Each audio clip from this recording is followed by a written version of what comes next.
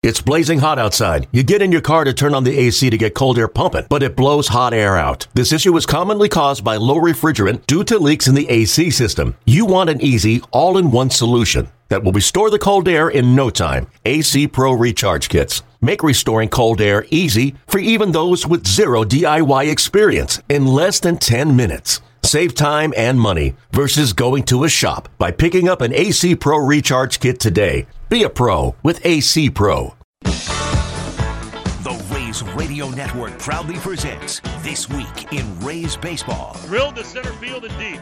Back on it is Eaton. To the track. To the wall. It's gone! Evan Longoria with a two-run home run to straightaway center. And he gives the Rays a 6-4 lead here in the ninth. Coming up, we'll recap the action from this past week, take a look around Major League Baseball, and sit down for in-depth interviews with the biggest names in the game. The 2-2 now. Check swing on the slider. Strike three. Chris Archer jumps off the mound and bounces his way to the dugout. Here's your host, Neil Solondz.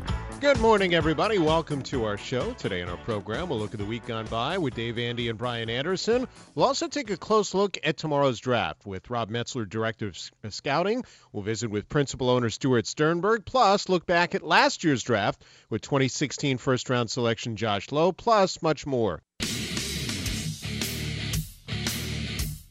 We continue on This Week in Rays Baseball, and a big focus of our program today is the draft because it is tomorrow. And joining us, Director of Scouting, Rob Metzler. Rob, thanks very much for joining us. 32 hours away.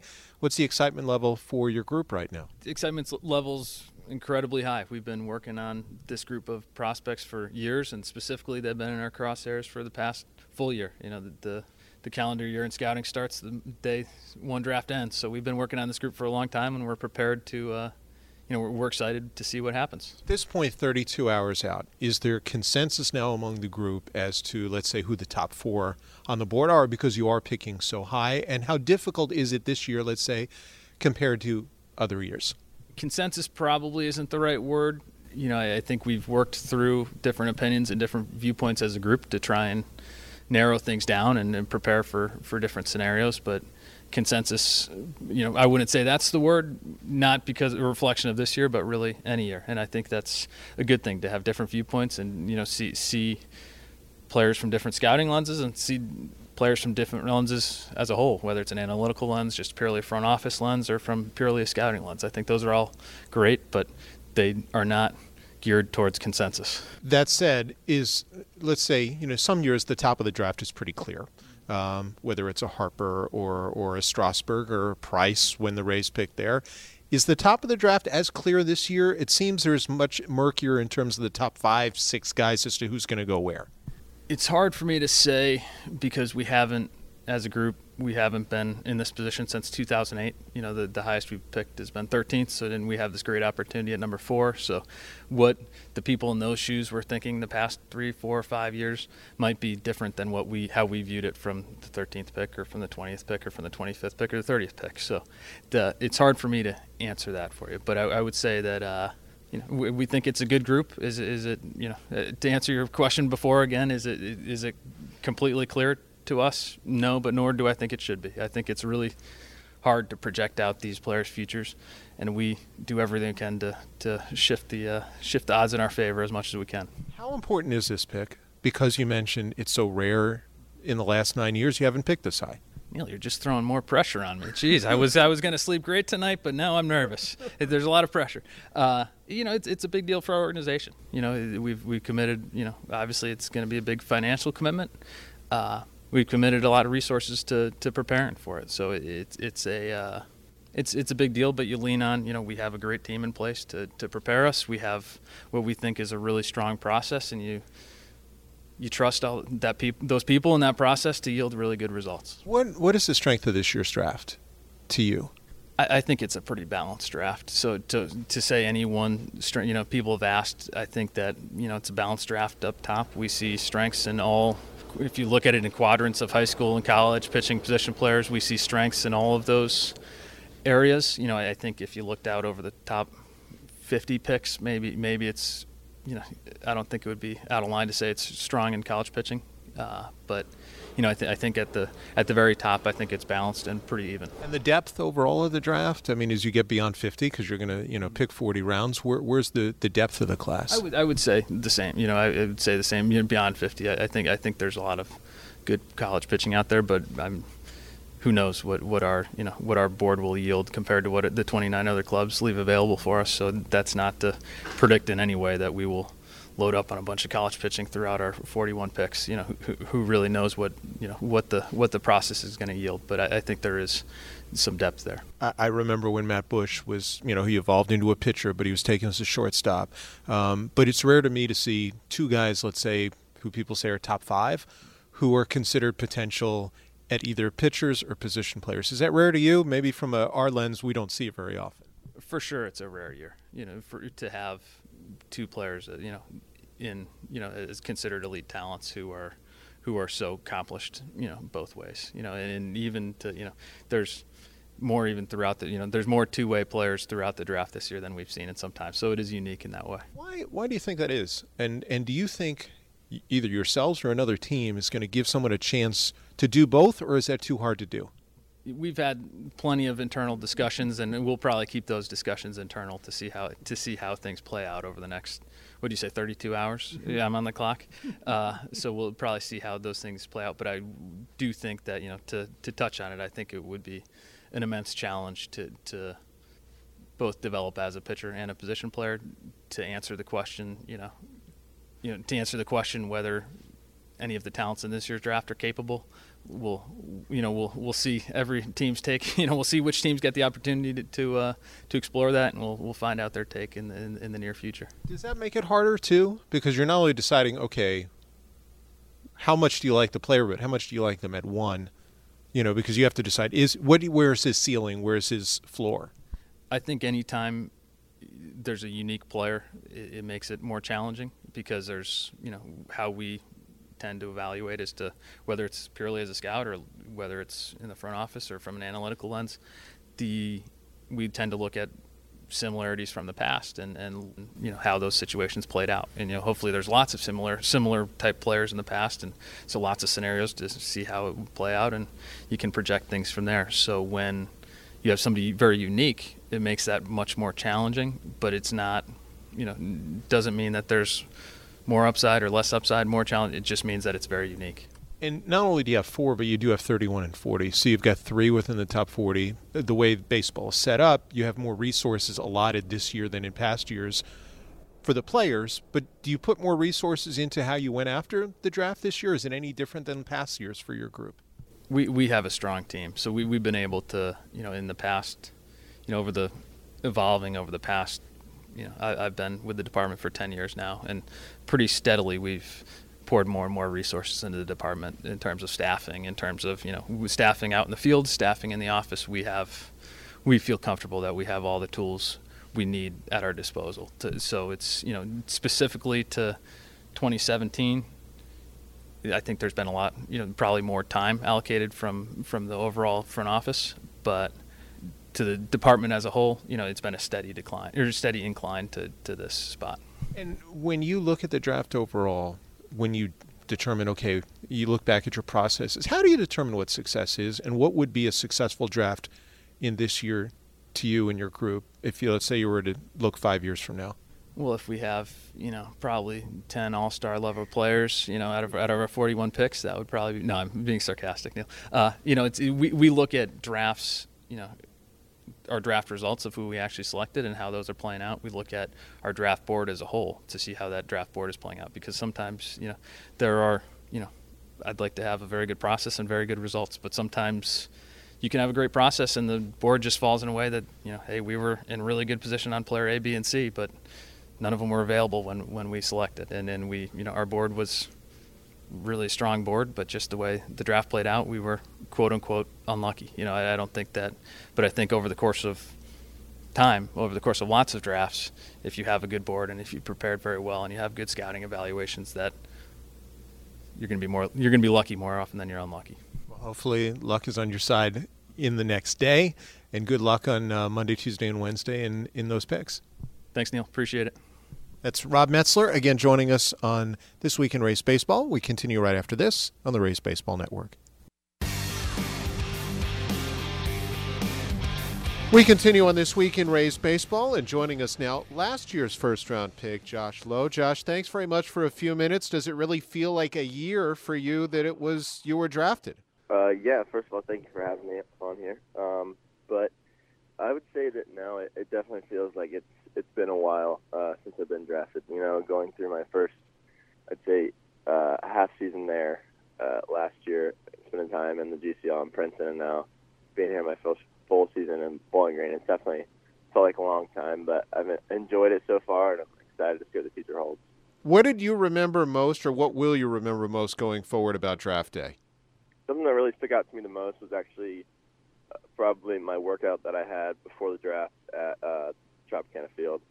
That was probably the turning point for me, I'd say, to where I kind of realized that the Rays was going to have a pretty good probability of taking me in the draft, and that's where things kind of started looking up for me. What have you learned in the last year, and what's been the most eye-opening part of your experience so far in professional baseball? I'd say just every day going out there and giving 100%, because you never know what's going to happen. Whether you could, say, hit a ball in the infield and beat it out for a hit, or hit it on the barrel and get out. But just going out there and giving 100% every day, no matter what, and playing to your ability as hard as you can. Obviously, you played, I'm sure, in some very high-level high school tournaments and also travel ball. But how different is the baseball now, especially at the full season level? Because, you're a guy who would have been in your freshman year of college, and you're playing a lot of guys who either would be in a senior year of college or maybe even graduated college at this point in time. I think it's a lot different in that aspect, because everybody's doing it the best they can, because everybody in the league wants to make it to the big league. Everybody's going to go out there and do whatever they can to get you out, but it's just a grind, staying within yourself and realizing that you're here for a reason, and that no one's better than you if you have that mentality. Not a cocky mentality, but a humble, kind of quiet, knowing that you are who you are, and playing hard every single day. That's kind of how you have to go about it. How different is the baseball in terms of the level of competition you're seeing, let's say the type of pitcher and quality of stuff you're seeing on a regular basis? Yeah, it's definitely a lot different from coming from the high school level. Seeing the guys that we're seeing consistently now, you maybe run into one of those or once a month kind of guys in high school. Everybody's throwing their best. Most guys related to playing college ball and seeing a lot of Friday night guys and seeing that on a daily basis. Everybody's got good off-speed, good fastball, and you just got to be ready to get up there and play the game. And even the jump from, let's say, Princeton or the Gulf Coast League to the Midwest League, how different is it for you? And you're also playing a lot more baseball than you ever had. You mentioned the grind. Here you are nearing the midway point of your first full season, and you've probably played more games than you ever have in a year, right? Right. Yeah, that part, I'm doing pretty well. I feel really good, and my body's in shape, and I'm doing pretty good in that aspect. But the jump from Princeton to here it's a lot different, but I'm adjusting pretty well. At the beginning of the year, there was kind of a slow start, but now things are starting to pick up, and I've had teammates and everybody really helped me out, and just stay consistent and stay on that path and know that everything's going to work out. One of those teammates, and it's fairly unique, I'm curious how much you appreciate the fact that you have your brother on the team with you, and how much has he helped because he is a little bit older, having gone through the college ranks? Yeah, it's pretty cool to have him here with me, because not everybody gets to play with their brother on the same team. You can rarely find a team in the minors or the majors where there's two brothers playing on a team, but he's always been there for me, and I'm thankful for him, and he'll always push me, and I'll always push him, and it'll be a competitive, healthy relationship. Now, you have also not only adjusted to a new level as a younger player, but also to a new position. What has it been like moving to the outfield, and where do you think you've grown the most in that spot? Yeah, I like center a lot. It's been a pretty easy adjustment for me working with the outfield coordinators here, and they've all helped me kind of move into that spot pretty easy. It's not a whole lot, let's say, going from maybe infield to a catch or something like that. In the outfield, it's just kind of getting to the ball, making sure you catch it. That's the most important thing. And I've really started to adjust well, and there's some things that I can work on, but I think everybody knows that everybody can work on something to get better each day, and that's what I'm trying to do to become the best player of my ability. Josh, we appreciate a few minutes. We wish you continued success with the Rays organization and bigger and brighter things ahead. Appreciate it, Neil. And that is last year's first-round pick of the Rays, Josh Lowe, as we look back on his first year in the Rays system. Of course, tomorrow is the draft, but getting back to the Rays today, we talk about the week gone by with Dave and Andy and also Brian Anderson of Fox Sports Sun. Gentlemen, good to see you guys this morning. How are you surviving after yesterday? The only thing that I'm going to say is I'm looking very, very much forward to getting into my tumbler of coffee. Plain black coffee. I don't want anything to dilute it. I'm looking forward to that. It's a giant tumbler you were literally going to just climb right into. I rolled it up here.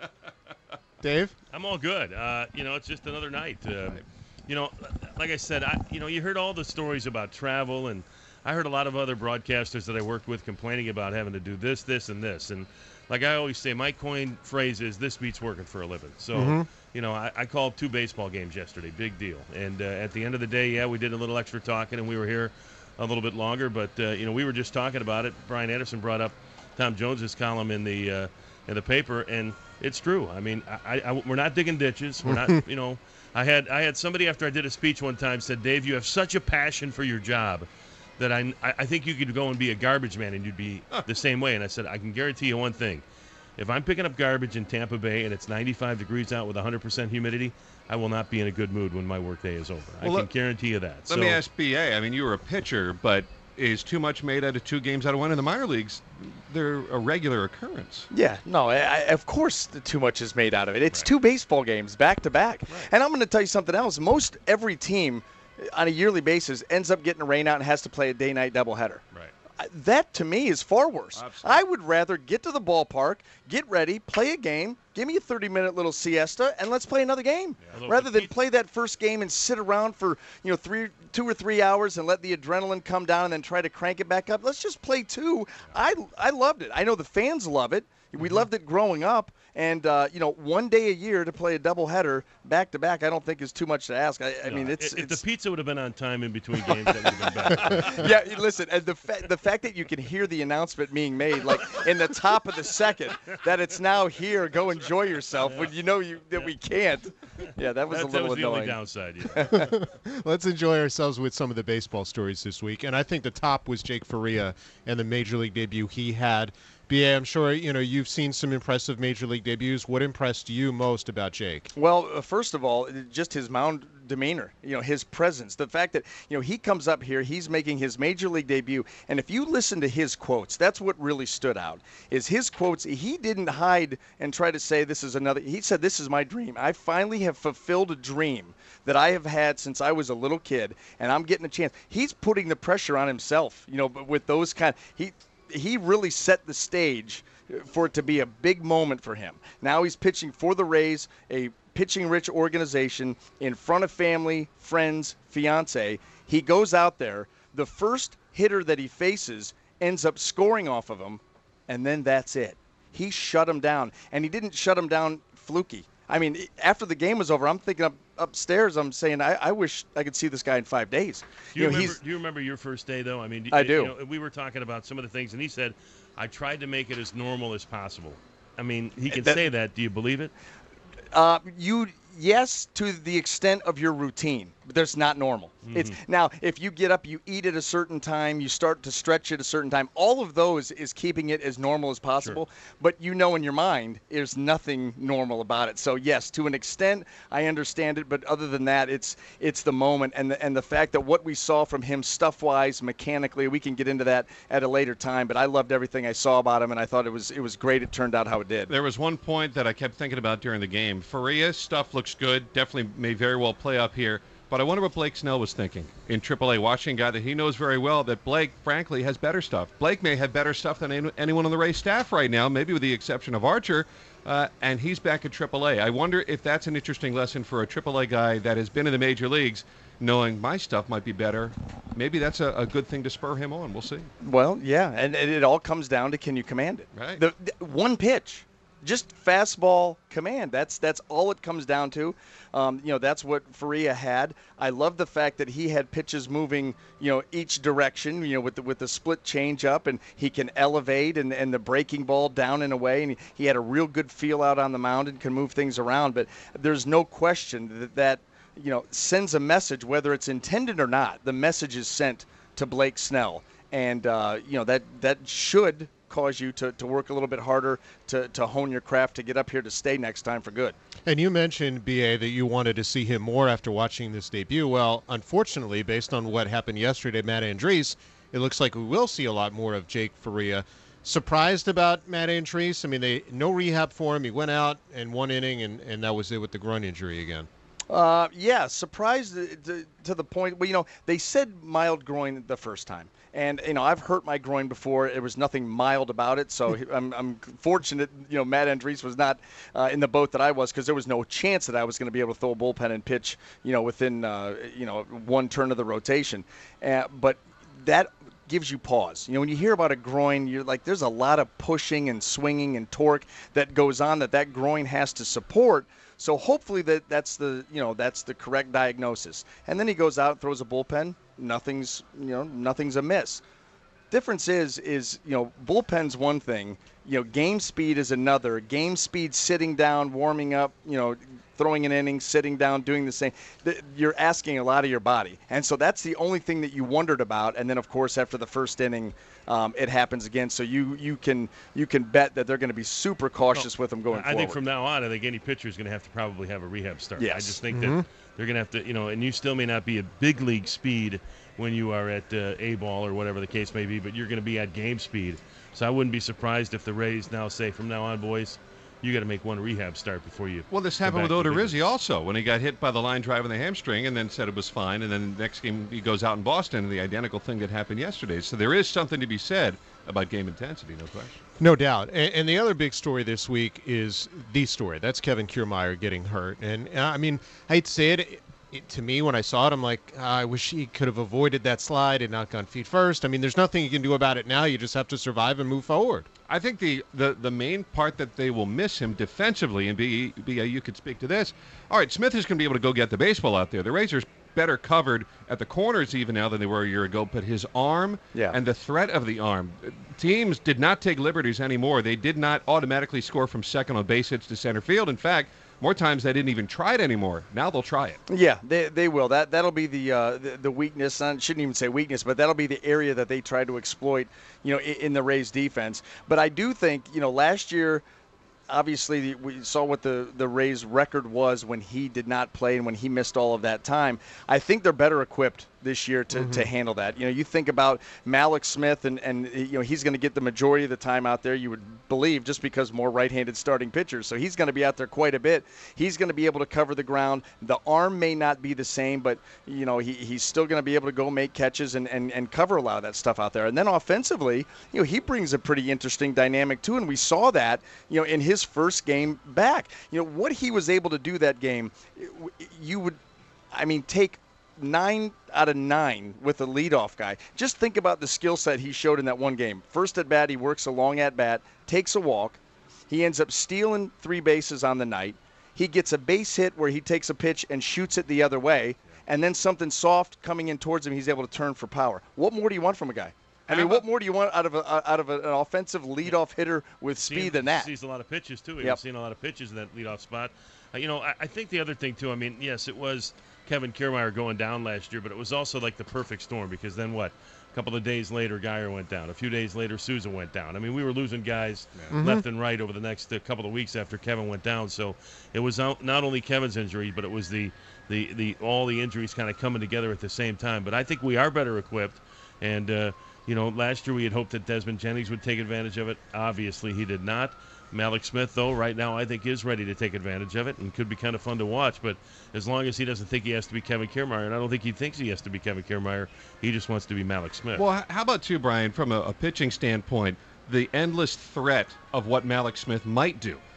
There's always the threat of a bunt, regardless of the count, regardless of the situation. Whether he steals or not, he might be stealing. He takes these gigantic leads, And the pitcher's got a lot to think about when Mallex Smith is doing his thing. He puts a lot of pressure on a defense. There's no doubt about it. When he gets on first base, he absolutely is going to divide your mind as a pitcher and force you to have to deal with him. At the plate, not only do you have to worry about the bunt and the different things that he can do as far as a hitter, but look how he puts pressure on just the other guys in the defense. The fact that, I love when guys like Mallex Smith with that skill set, what they would do is the third baseman's already kind of playing in for the fear of the bunt. And they'll turn around and square around on pitch number 1 and then take it. And that forces the third baseman even further because now he's like, okay, he may really do this. And then all they're doing that, especially when they're facing a pitcher that they know is going to pitch him away, they're only doing that to draw the third baseman up as far as they can, and then when they get that pitch away, they just slap it right by him. So you can use the threat of the bunt to set up yourself for a swing too, when you're really advanced. And so you just put a lot of pressure on a defense, and they also know that once the ball is put in play, you have to be flawless or he's going to beat it out. A ground ball, there can be no bobbles. You add that element of pressure, and you will create some errors, and you'll create some opportunities. Team hasn't had that since Carl Crawford. And that said, I think as good as Corey Dickerson has been in the leadoff spot, when Mallex Smith is on base in front of him, isn't that going to help him more to see more fastballs because guys are afraid of the possibility of the stolen base? BA, as a pitcher, wouldn't you think that way he's going to see some more fastballs? Yeah, well, they better be well located. I'll tell you that much. They better be well located. You're right, but you're reading the Rays notes, and it talks about the home runs, and a lot of them from Corey Dickerson, some from Steven Souza, out of the leadoff spot. The most home runs that the Rays have hit out of one spot in the order has been the leadoff spot. Well, then let's think of the efficiency of that. It's a leading spot. Those home runs are coming a little further down, then maybe they're not the solo shots. They're the 2 or the 3-run homers, and the efficiency goes way up. So Mallex Smith in front of Corey Dickerson, maybe those solo shots become 2-run shots. I'm wondering too. I've just been kind of thinking out loud as we're talking here about do you think about maybe swapping Lomo and Corey Dickerson? Lomo, yes, leads the team in RBIs, but if you look at his runners and scoring position numbers right now, they're horrific. They need to be a heck of a lot better.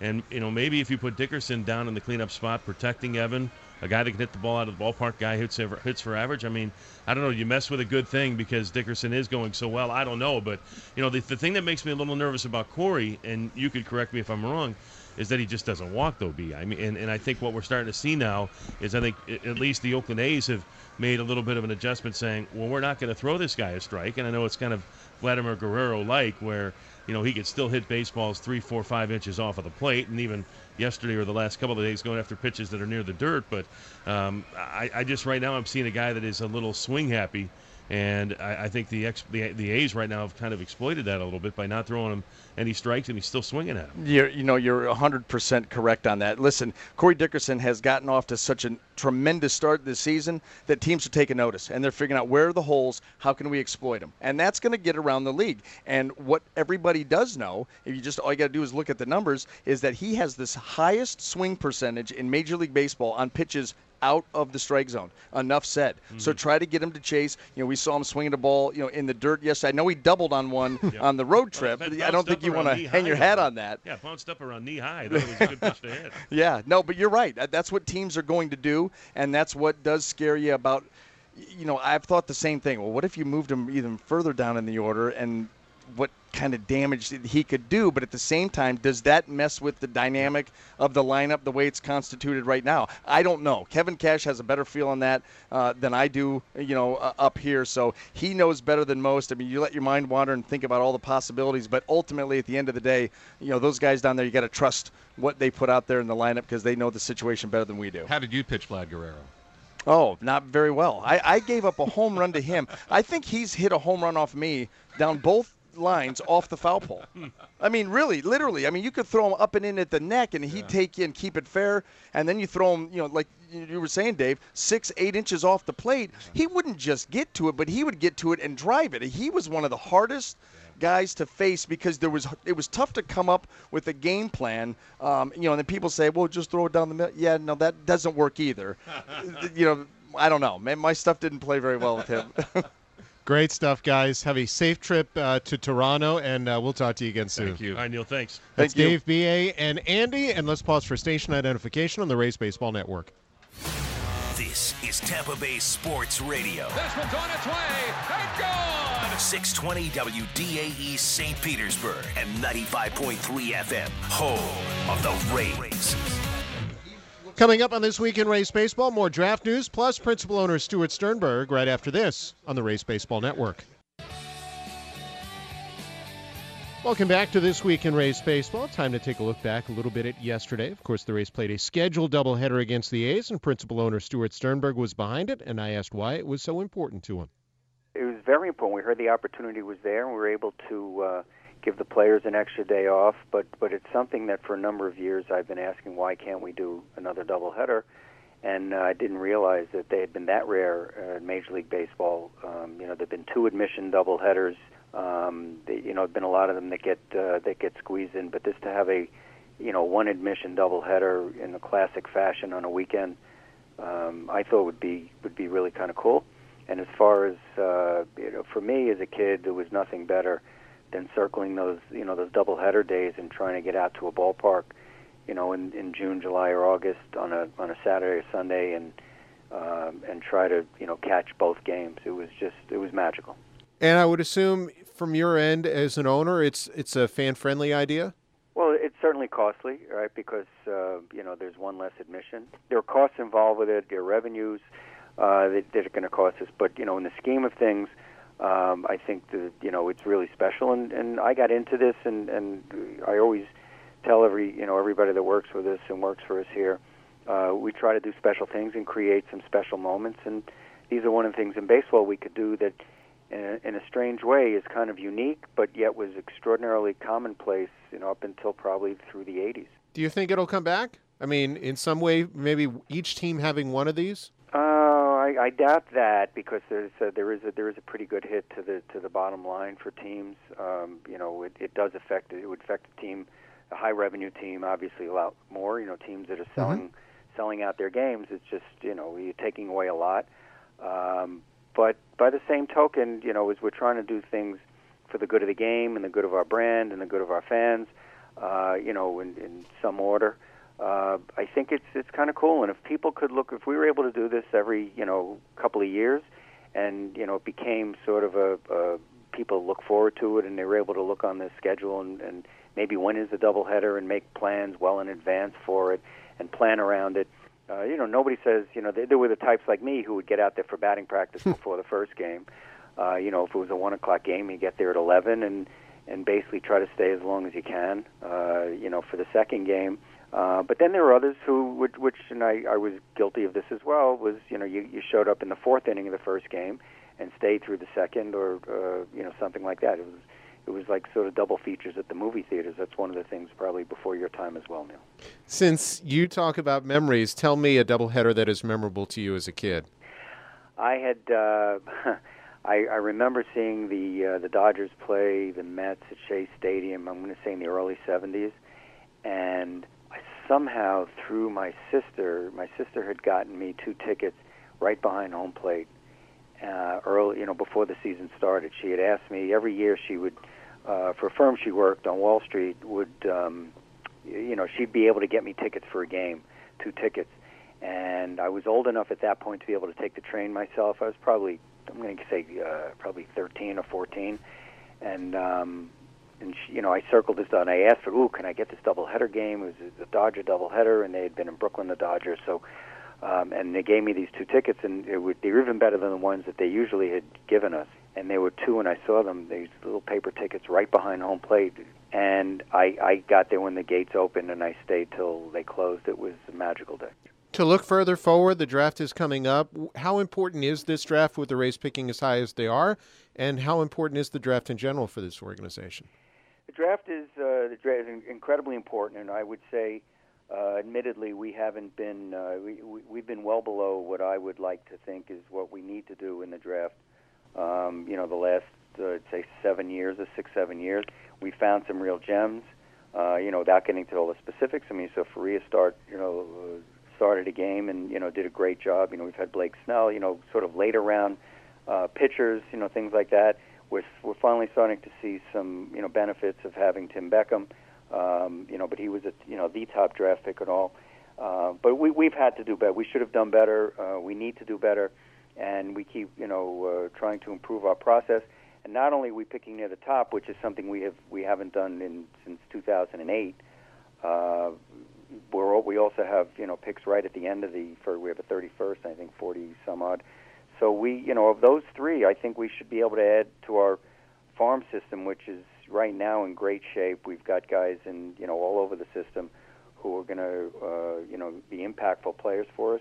That is Rays principal owner Stuart Sternberg on the doubleheader yesterday and the draft. Now, representing the Rays in tomorrow's draft over at MLB Network will be former Rays player Fernando Perez. Fernando, thanks for joining us. I'm excited to be there. Very excited. Hello, Rays fans, friends. I've missed you all. What did it mean to get that call that you were going to be involved, and how are you involved in the game otherwise right now? I'm just lucky sometimes. Dave Haller had me on his mind, or whoever else made that decision, which I was very thrilled about.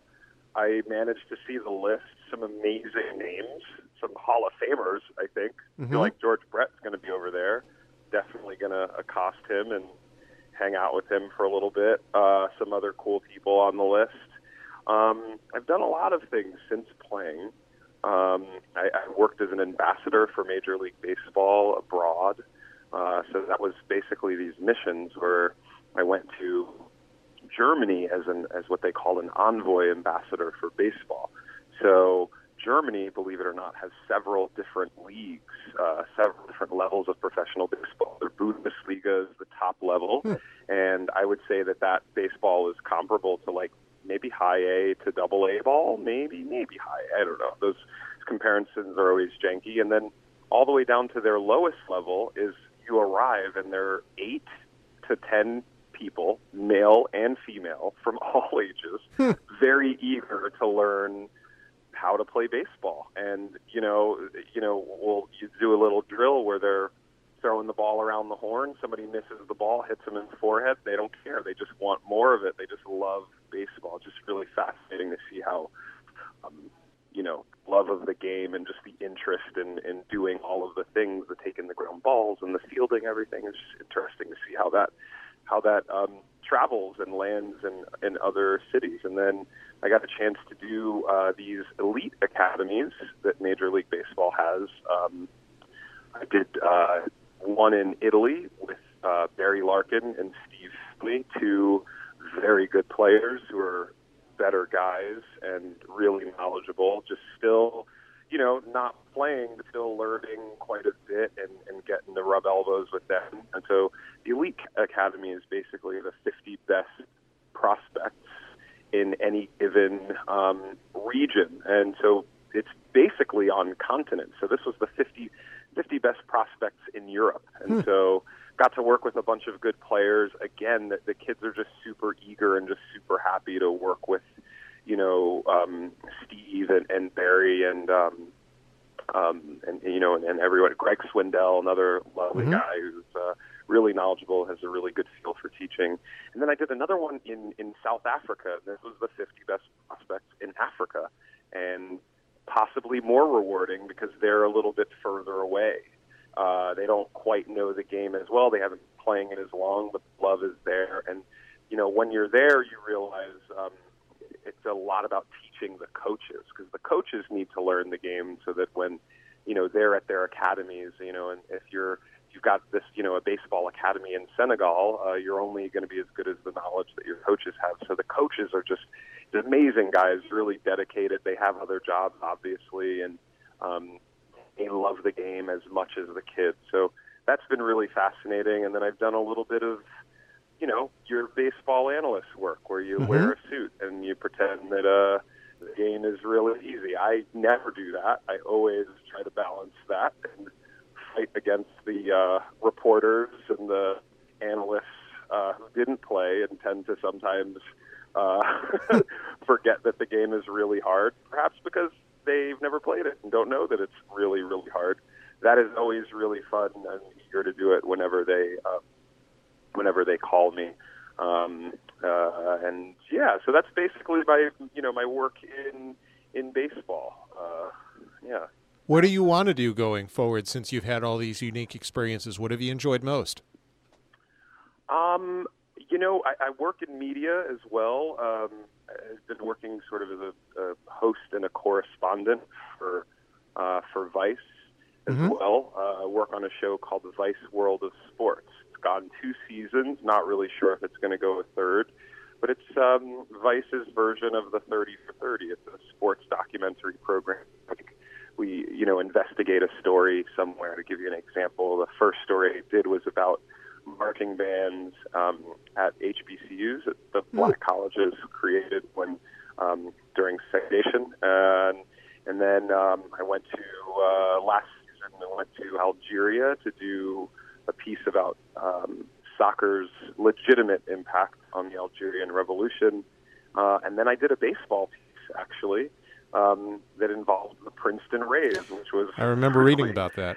Really interesting and bizarre, getting to run into old friends like Skeeter Barnes and all these folks. And that was about just the backdrop of Mercer County, West Virginia, and as a coal town, and sort of just investigating a little bit about what it's like to be there as a young ball player that has no idea what's in store for them. So I really like that. I'm also a teacher. I teach at the School of the New York Times, which is a program for high school kids. I would tell you, if you are a high school child, sign up. But I think we're pretty much sold out. I teach 2 courses over there. One creative writing course, culture and creative writing, and then I also teach another course called Future Sports Trends, which I guess is what it sounds like. That's really fun. This baseball thing happened, which was just this opportunity I couldn't really deny. And as a friend said to me, teaching and other things will always be there. Baseball only once you write now, and then there's only one time to do it. So I've been lucky to do a lot of things and very much into surface area. I'm not exactly sure what the future has in store, but more of what I'm doing, hopefully, if I'm lucky. Orlando Perez, former Rays player, representing Tampa Bay at tomorrow's Major League Baseball draft. Now, speaking of the draft, now joining us from MLB Network and MLB.com, one Jonathan Mayo. And Jonathan, it doesn't really appear there's a consensus number 1 pick this year. Is that fair? Yeah, that's fair. And there hasn't really been. If you look at the last few years, there hasn't been that guy who is the obvious slam dunk number 1 guy. I think this year is particularly that way with potential of a lot of different guys, been mentioned all through the spring, and has been one guy that has really, really separated himself to scream like, I must be the number 1 pick. So how good is the group then in the top 5 in your mind? I mean, are these impact guys, or are these guys who are going to be good Major League Baseball players eventually? I think they have a chance to be impact guys. There aren't as many impact guys in this class overall. I think that's the sort of weakness. There's more depth than there is. I guess there's more quantity than like that upper echelon quality. But there are some guys, at the very top who have the chance to be superstar quality players. It's not that. I mean, it never is. The draft is such a crapshoot in baseball, that there isn't. It's rare when there's like this guy that that you can guarantee, bank it, this guy's going to be a superstar. But this year, I think there are more question marks. So the top group, I think, are all have a chance to be very good, if not that superstar quality. And I guess one of the other big questions out of this year's draft is what position are some of these guys going to play? This seems like more two-way guys than normal. Yeah, I mean, I feel like every year there are guys who are two-way guys, but it's obvious which way they're going to play at the next level. And this year, you've got one guy, and I'm sure we'll talk specifics in a bit, but you've got one guy coming out of high school who it's clear that he's going to pitch, but he'd be a first-round pick as a hitter. You've got another guy, out of Louisville who could go, would be a top 5 pick either way. And then even a little later down, there's a really interesting high school guy who's a catcher and a pitcher, and depending on who you talk to, that's what he should be. So let's start with the guys near the top, since the Rays do pick fourth with Hunter Green and Brendan McKay. Where do you think these guys end up? I know your colleague Jim Callis has McKay ending up with the Rays at number 4. I think that's a distinct possibility. I think right now, Brendan McKay and Kyle Wright, the right-hander from Vanderbilt, are the two front runners to go number 1 overall. If McKay doesn't go number 1, I think there's a strong possibility he goes number 4 to the Rays. The Padres, I think, would consider him, but I don't think he's their top choice. So, if the Twins take Kyle Wright, then I think the Reds take Hunter Green, and then the Padres probably go for a high-end high school guy, either Mackenzie Gore or Royce Lewis, and that means that the Rays could take Brendan McKay, and all signs point to that they would, and if they do, they would let him hit. That's as of right now. That could change in the next 24 hours before the Rays or anybody make their first selections on Monday night. Do you like McKay more as a hitter or a pitcher from what you've seen? You could make a really strong argument either way. I think I would let him pitch, but that's like a gut feel kind of thing. That's not like there's no question he should be pitching. It's not. I don't have a strong feeling either way. I know there were some people that are a little concerned that the stuff backed up a little bit, but you know what? If he goes to the next level and he's pitching, he's not going to be hitting third every day. He hits third in Louisville's lineup every day, even on the days he pitches. Yeah, I know he's only a first baseman, but that takes a toll after a while. It makes sense that he'd slow down a little bit. I think the stuff would tick back up to where it was at the beginning of the spring, and he's more than just a 3 or 4 starter, which that was the critique. I think there might be even a little more in the tank once he can really focus on pitching full time. And as a hitter, how good do you think he can be there? I think he could be really good. I think he could be a middle of the order guy who hits 280 to 300 and gives you 20 to 25 homers a year. I mean, he's that good. And again, if you were to focus on hitting, same thing. Batting practice every day, all the extra work that you could get, which he doesn't necessarily get to do when he's when he's pitching. So I think there was more in the tank there as well. And he had a really, really good year offensively too. So that's why I think you could make the argument that he was the best college pitcher and the best college hitter in this year's draft class. Pretty high praise. And, the Rays will pick 2 more times in the top 40. At 31 and 40, you're probably wondering, okay, is someone going to fall to them? Are there guys right now that you think maybe had higher stock a month ago, a couple weeks ago, that could fall to 31 and may end up being a steal for them at those spots? Yeah, I think it's possible. I think invariably there's always like the one college pitcher that you like, wait, how did he get down there? But those guys have already kind of been discussed as possibilities. The Alex Langs, who I think now will probably go higher. Tanner Houck is another one, probably go higher. Griffin Canning from UCLA, another guy who's being mentioned in the middle of the first round. Have to wait and see. Now, one of the problems is, when a college arm falls, you start to wonder why. What's the reasoning? Is there a medical issue? And the things, that nature. Mm-hmm. So, they could pass by. Typically, especially when you're looking at it before the top of the first round starts to unfold, it's the high school arms that tend to filter down, not because there's anything wrong with them, but because there is this fear of high school pitching up higher, and the college performers float upwards, and the high school arms float downwards. So I think there are some interesting high school guys who could be around when the Rays make those picks. Sam Carlson is a big, strong right-hander from Minnesota, cold weather state. He's a guy that could be right around there.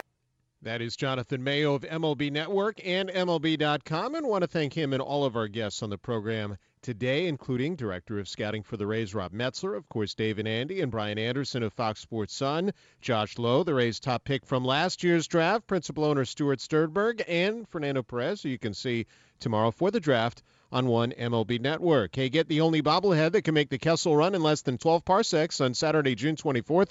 When the Rays face the O's, fans will get a Kevin Kiermaier Star Wars bobblehead presented by Tech Data and get to meet some of their favorite Star Wars characters, too. Visit RaysBaseball.com today and raise up.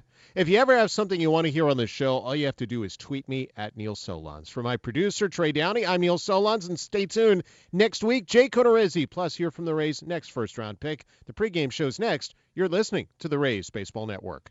Hey, Rob Bradford here. You guys know I'm always up for a good MVP story, and one of the best stories is Wasabi Technology. Wasabi is the world's hottest cloud storage company, and it's become the go-to provider for professional and collegiate sports teams, including 20 Major League Baseball teams like the Red Sox and NHL teams like the Bruins and Vancouver Canucks. Even the Liverpool Football Club is getting in on the Wasabi action. So, why is Wasabi the MVP? Well, Wasabi was purpose-built to free businesses from skyrocketing storage costs and unpredictable transaction fees that the Amazons of the world are charging. In fact, Wasabi is up to 80% less than those hyperscalers and doesn't charge a cent for businesses to access their data. From Wasabi's AI-enabled intelligent media storage, Wasabi Air, to the industry's only cloud storage service with triple protection against cyber criminals, data deletion, and ransomware, Wasabi's taken the lead in driving innovation in data storage and helping sports teams to unleash the power of their data. Wasabi, another Boston-based championship team.